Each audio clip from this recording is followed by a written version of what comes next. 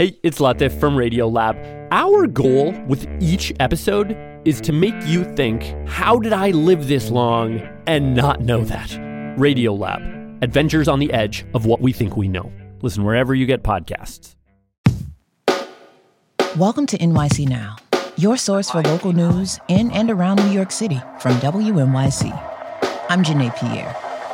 Deed theft is a heartless and a merciless crime that steals people's homes. But more importantly, deed theft steals generational wealth from Black and brown communities.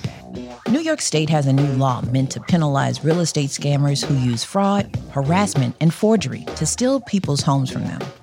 The measure was signed into law this week. It makes it easier for prosecutors to flag properties that may have been stolen. It also halts eviction proceedings during deed theft investigations. Governor Kathy Hochul says the new law will make it easier for victims to get their homes back. Every New Yorker deserves the ability to build that wealth and have that home. But there are some twisted, cruel people out there, hell-bent on scamming vulnerable New Yorkers. And they've been getting away with a lot. Housing attorneys say the law will help, but they're also calling on state and local law enforcement to aggressively prosecute real estate fraud. In New Jersey, Tammy Murphy, the wife of Governor Phil Murphy, is running for the U.S. Senate seat held by Bob Menendez. Here's WNYC's Nancy Solomon. Menendez is under federal indictment, accusing him of bribery and corruption. He hasn't yet said if he'll run in 2024, but he's lost the support of New Jersey's political bosses. Tammy Murphy has been an active part of her husband's 6 years in office, working on maternal health and climate change and raising campaign cash for Democrats across the state. A source with her campaign says she'll get endorsements from many of New Jersey's Democratic county leaders, lining her up to get preferred placement on primary ballots. The source would only speak anonymously, since those endorsements hadn't yet been made. But progressive Democrats say they're being asked to get rid of one politician accused of corruption and instead support nepotism. Stick around. There's more after the break. When you see actor Danielle Brooks on the red carpet at the Oscars, she will be in full glamour and in grief. I've been with Sophia for so long, and I just know, after the Oscars, that chapter is really done, and that saddens me. I'm Kai Wright. A star of The Color Purple honors the role that shaped her career. Next time on Notes from America. Listen wherever you get your podcasts.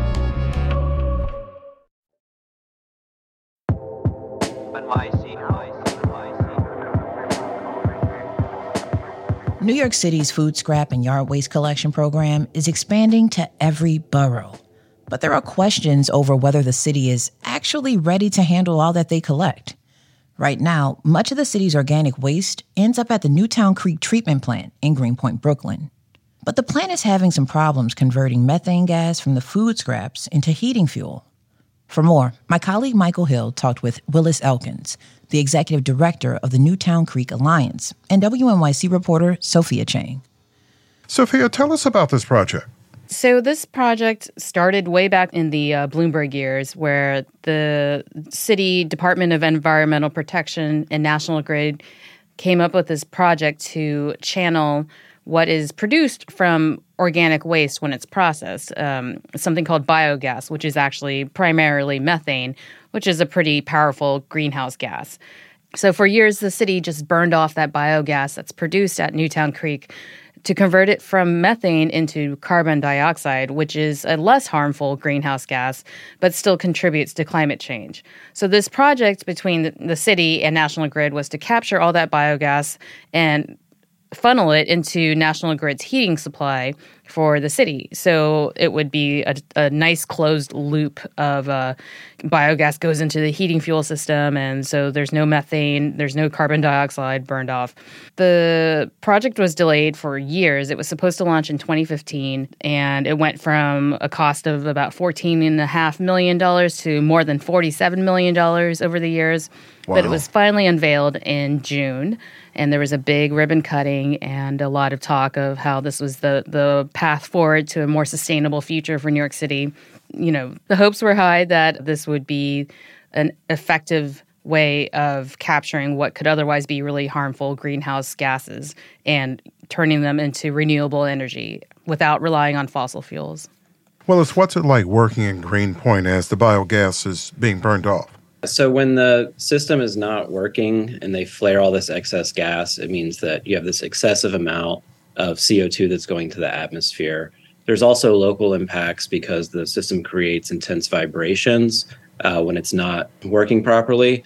And so the buildings that surround the plant are often shaking during the day when the flares are going off. The community was told many years ago that as soon as National Grid completed the project, the flaring wouldn't be happening and the vibrations thus wouldn't be happening. But unfortunately, all these delays has, made this problem persist.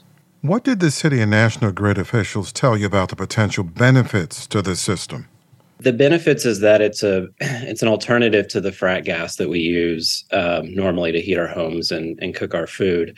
So it has some value in terms of it being more renewable and a localized source.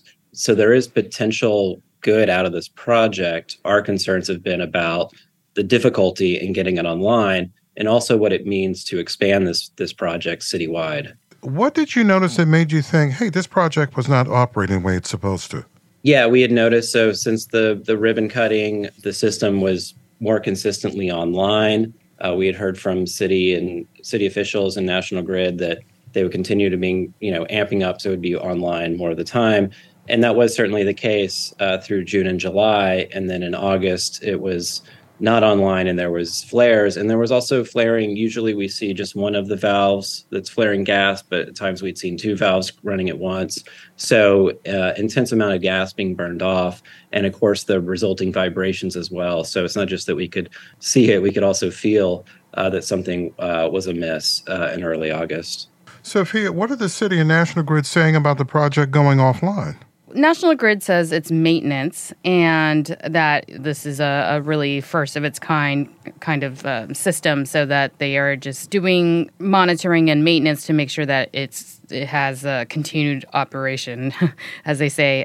The DEP, the city spokesperson, said that the project has presented challenges, which is an acknowledgement of the difficulty this project has had getting off the ground, but that it is National Grid's responsibility to get it back online.